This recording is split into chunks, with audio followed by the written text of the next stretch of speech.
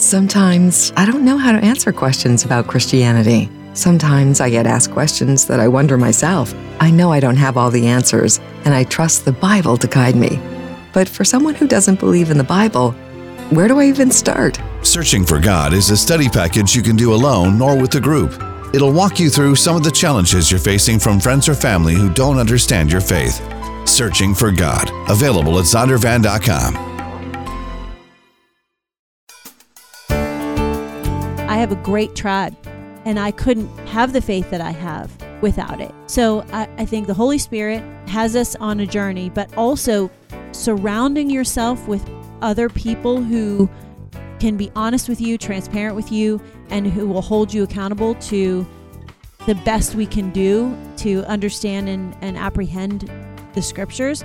That's how it happens. And that's not just out of my head, that's also out of scripture, because it says, do not give up meeting together, and iron sharpens iron, and be in fellowship. And all through the book of Acts, we see these amazing groups of fellowship who are growing and learning and loving the Lord together.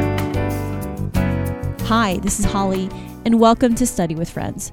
I'm so glad you're with us today to talk about 1 Peter and the instruction it provides on suffering. I love how Caitlin reminded us that Jesus understands our suffering. If you'd like to hear the rest of the series, search the word Peter on our website, studywithfriends.org. Hey, if you have Bible questions, post them on our Facebook page. We love that. We think those questions and answers will be a blessing to others. Let's talk a little bit more about the book of 1 Peter.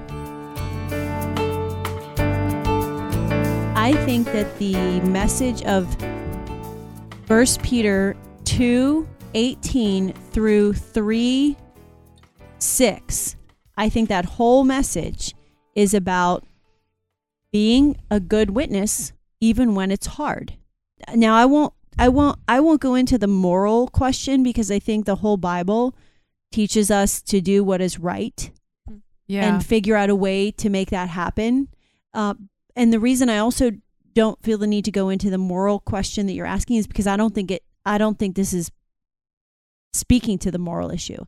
I think this is speaking to the attitude. Then we have the slaves, and we have the wives of husbands who are stinkers, that actually slaves to masters who are stinkers, wives to husbands who are stinkers. That's what's being dealt with in these two passages. And what God is saying is, be pleasant, have a good attitude.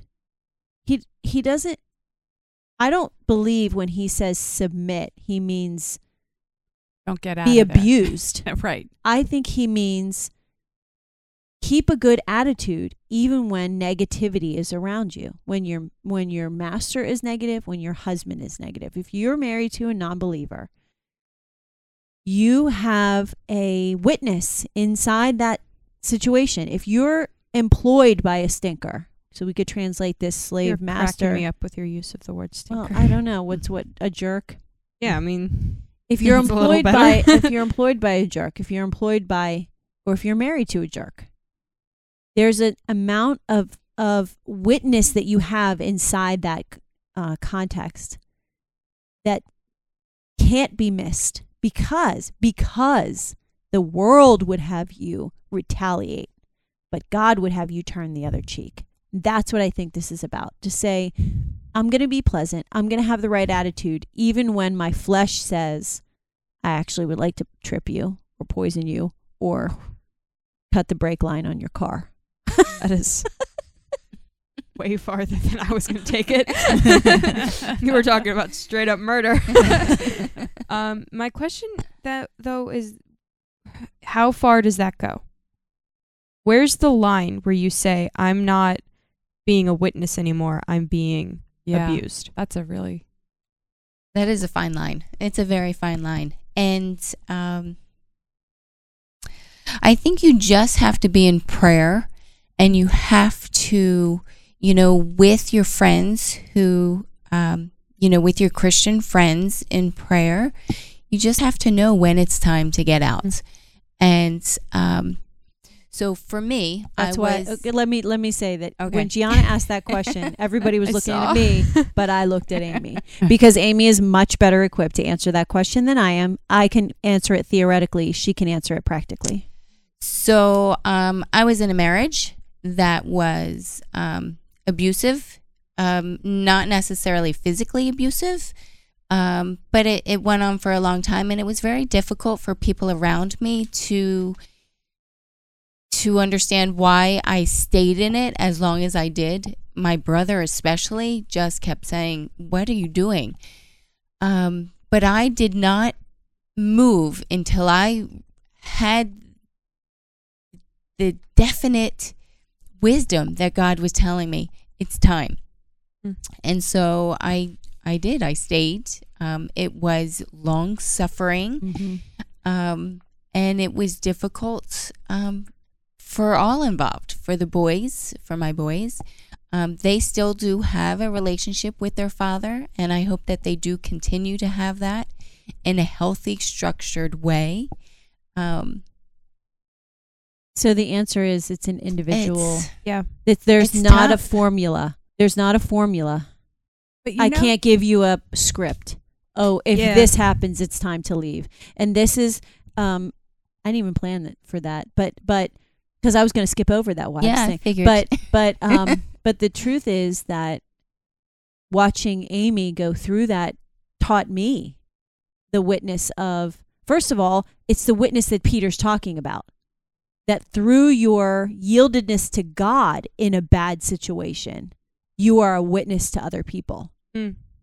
So, I mean, I was among those people who were like, and at first I was like, well, I know that, and we struggled through this together. I mean, Amy's been my friend, a good friend for a long time, and I'm like, well, we're open with each other. Well, we know God doesn't like divorce, but this is a hot mess. So what's the right thing to do here? There are passages about that, right? Yeah. Yes, there are. And Amy would tell you that there are tickets that God can punch your ticket to give you, like, I have my ticket to get out of this marriage. but it was a years-long process. And in the end, I will lift Amy up as a witness that many people learned, including myself, learned how to behave differently inside my own faith, because she was totally yielded to God. She didn't have her mind focused on what was happening to her and all the crud that was going on. And most people would. I was like, dude, there came a point where we were all like, really? Get out. And she was just like, I don't move until God says move. And it was like kind of superhuman, if I'm being honest with you. And I know that comes from the Holy Spirit, but it was an incredible witness. So it was this passage lived out. Yeah. All right.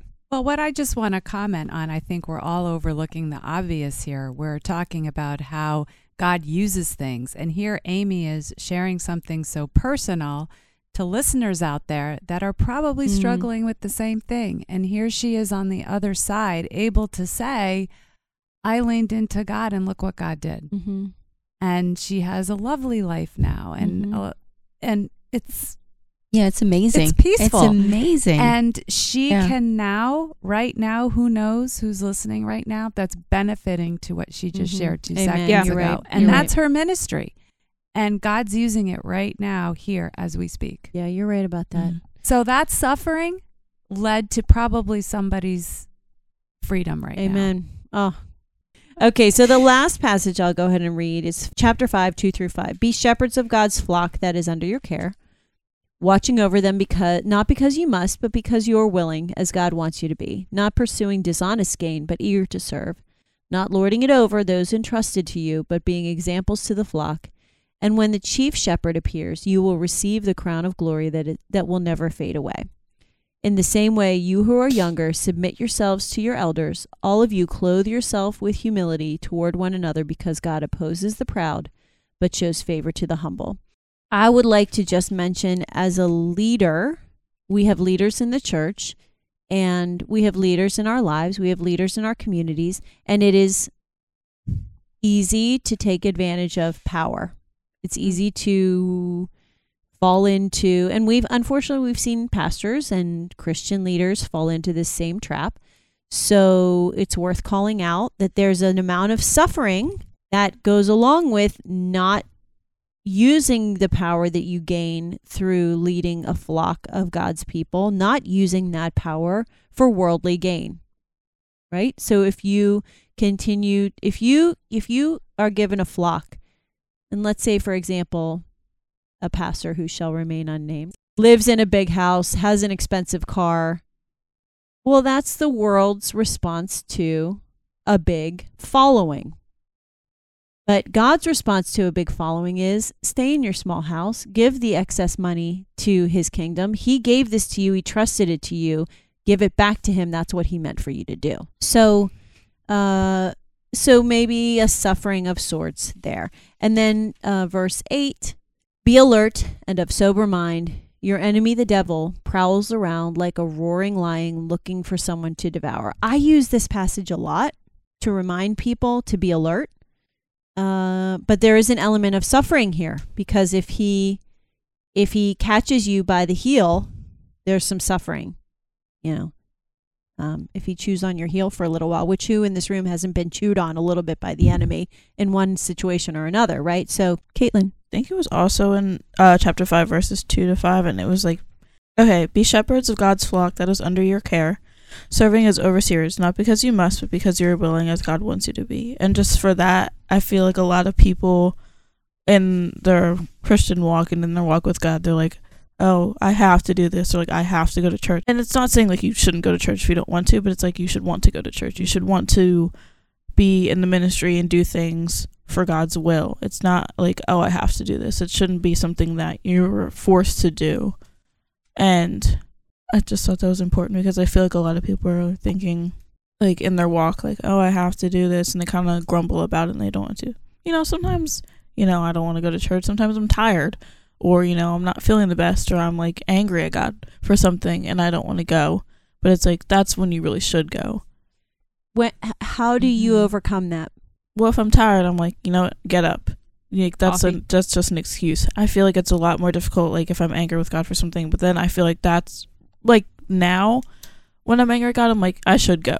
Like, he's going to say something to me like, hey, you probably shouldn't be angry at me because I'm right. So you've learned by experience that if you go anyway, something good happens. Exactly. Every time. Okay. So yeah. I'm going to refer you to another study that we did on 1 John called Trust and Obey.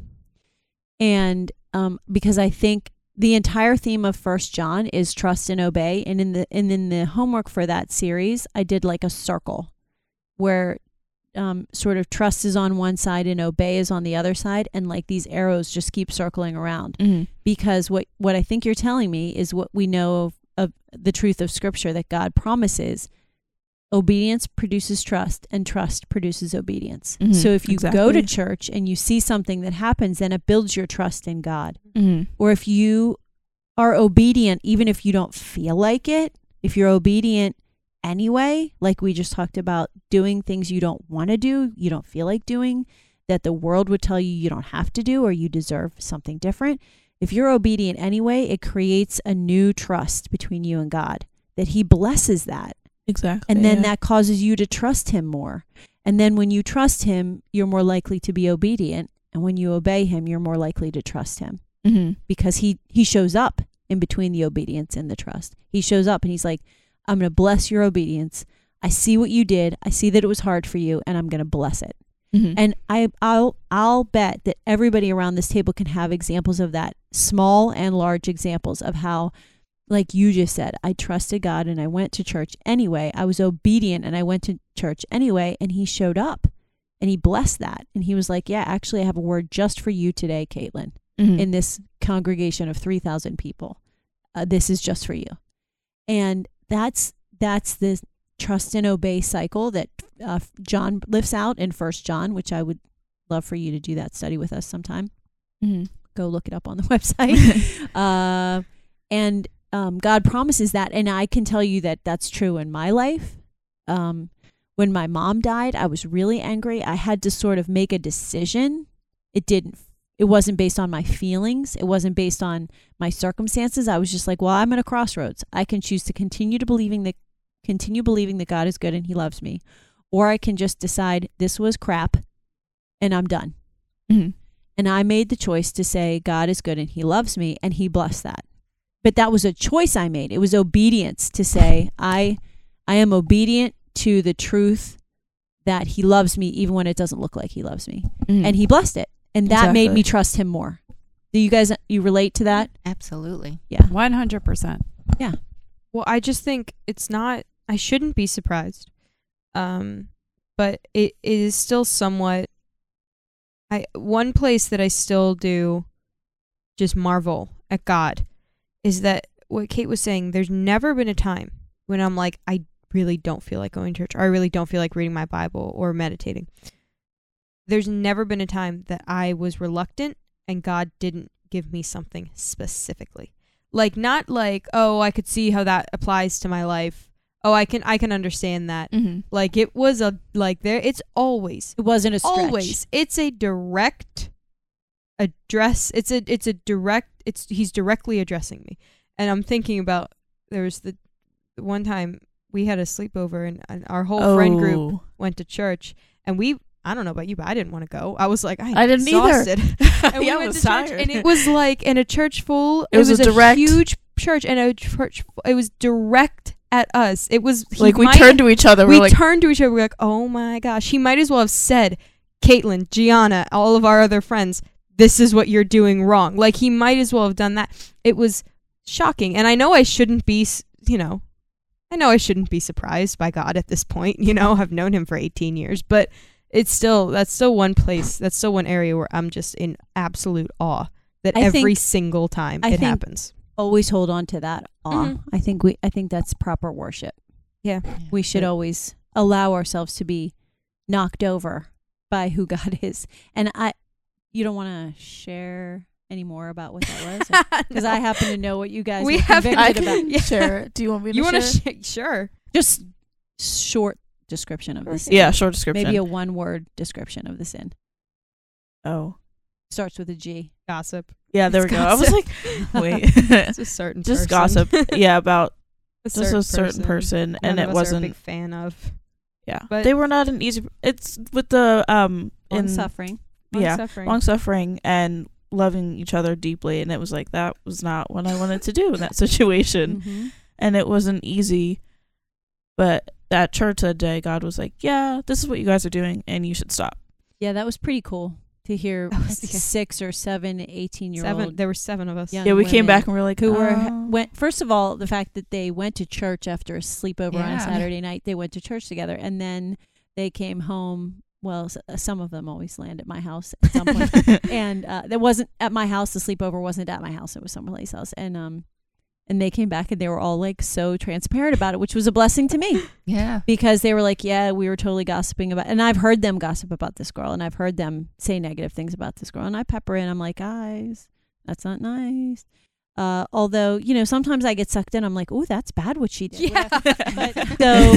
But then they came back, and it was actually instructive for me too, to be like, oh, where have I slipped into allowing them to do that even around me? And so it was good. It was really But the good. point is, you're never going to regret going to church. There's There's never been a time when I get up and I go and I'm like, yeah, I could have stayed in bed today. And I wish I had. And I wish I had stayed in bed today. I'm That's like, good. Yep. I'm going to use that. That's fine. You've said it. It's on audio recording. I'll tell my mom to listen, and then she's gonna be like, "Yeah." I'm gonna take that soundbite and play it for you Sunday mornings. You're never gonna regret going to church. Yep. I know it. No, now let me clarify. Loud, as that loud I as you do. can. That's my alarm on Sunday mornings. I do You know never- that I won't regret going to church. All right, Yeah. let's read 1 Peter 3. Is there more to say? More? Okay, let's read first, because I really do want to dive into this. Let's read 1 Peter 3, 13 to 17, which I think is a particular type of suffering in the context of faith. And so who would like to read the passage? And then you guys can share your answers that I asked for below. Does anybody want to read it? Thanks, Caitlin. The 3:13 to 17. Yeah, 1 Peter 3, 13 to 17, which I call a biblical mandate, which means a directive from God. Yeah. It was a who is going to harm you if you're eager to do good? But even if you should suffer for what is right, you are blessed. Do not fear what they fear. Do not be frightened, but in your heart set apart Christ as Lord. Always be prepared to give an answer to everyone who asks you to give the reason for the hope that you have. But do this with gentleness and respect, keeping a clear conscience so that those who speak maliciously against your good behavior in Christ may be ashamed of their slander. It is better if it is God's will to suffer for doing good than for doing evil. So a little bit, this teases back to, the earlier part of chapter 3 and the end of chapter 4, which is talking about even if people say bad things about you, do bad things to you, eventually they will be shamed for their behavior, not you. Right? So that's a little bit reflective back to those passages we were wrestling with a few minutes ago.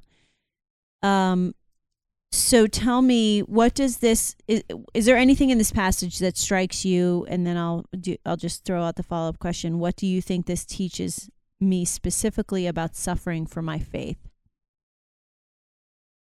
I liked when it was in verse 14, but even if you should suffer for what is right, you are blessed. And then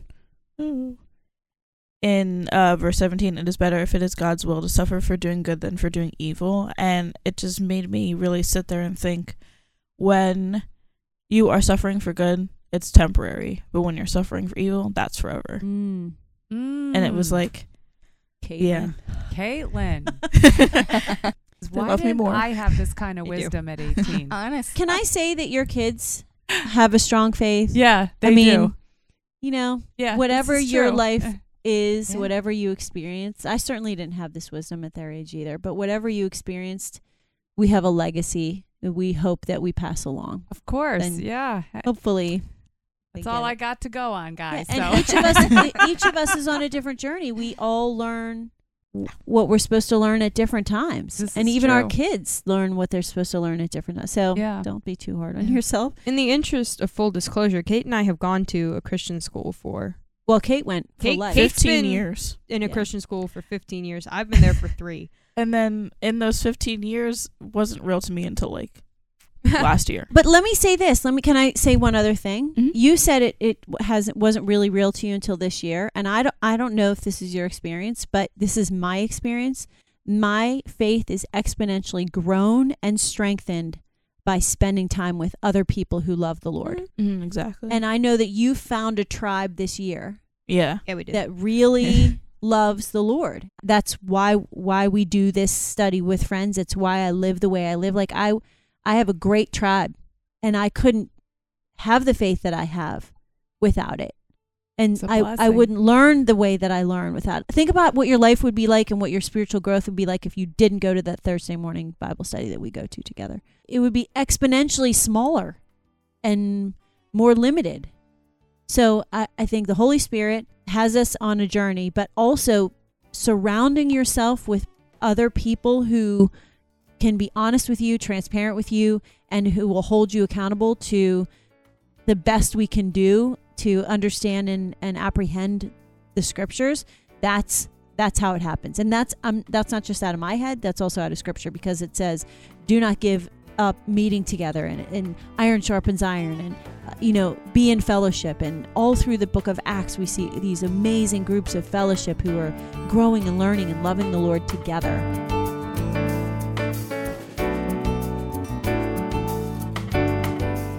Hey, it's Holly again.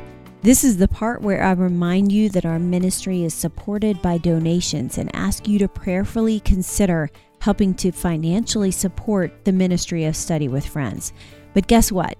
In this particular study, you'll hear us talk a little bit about a book called Searching for God, recently published by Zondervan and available on their website or ours. It's a great resource for equipping yourself in the way that 1 Peter 3:15 instructs us. It says, "Be prepared to give an answer to anyone who asks you, to give the reason for the hope that you have, but do this with gentleness and respect." Searching for God is for individual or group study, and it'll walk you through some of the challenges that you're facing from the culture and maybe friends or family who don't understand your faith. It'll help you have the confidence you need to have those conversations in an informed but loving way. You can get this book, Searching for God, on our website, studywithfriends.org, and that supports our ministry too, so that's a win-win. I hope you take a moment to visit our website. You'll find a lot of free resources there as well. That's studywithfriends.org. See you next time we study with friends.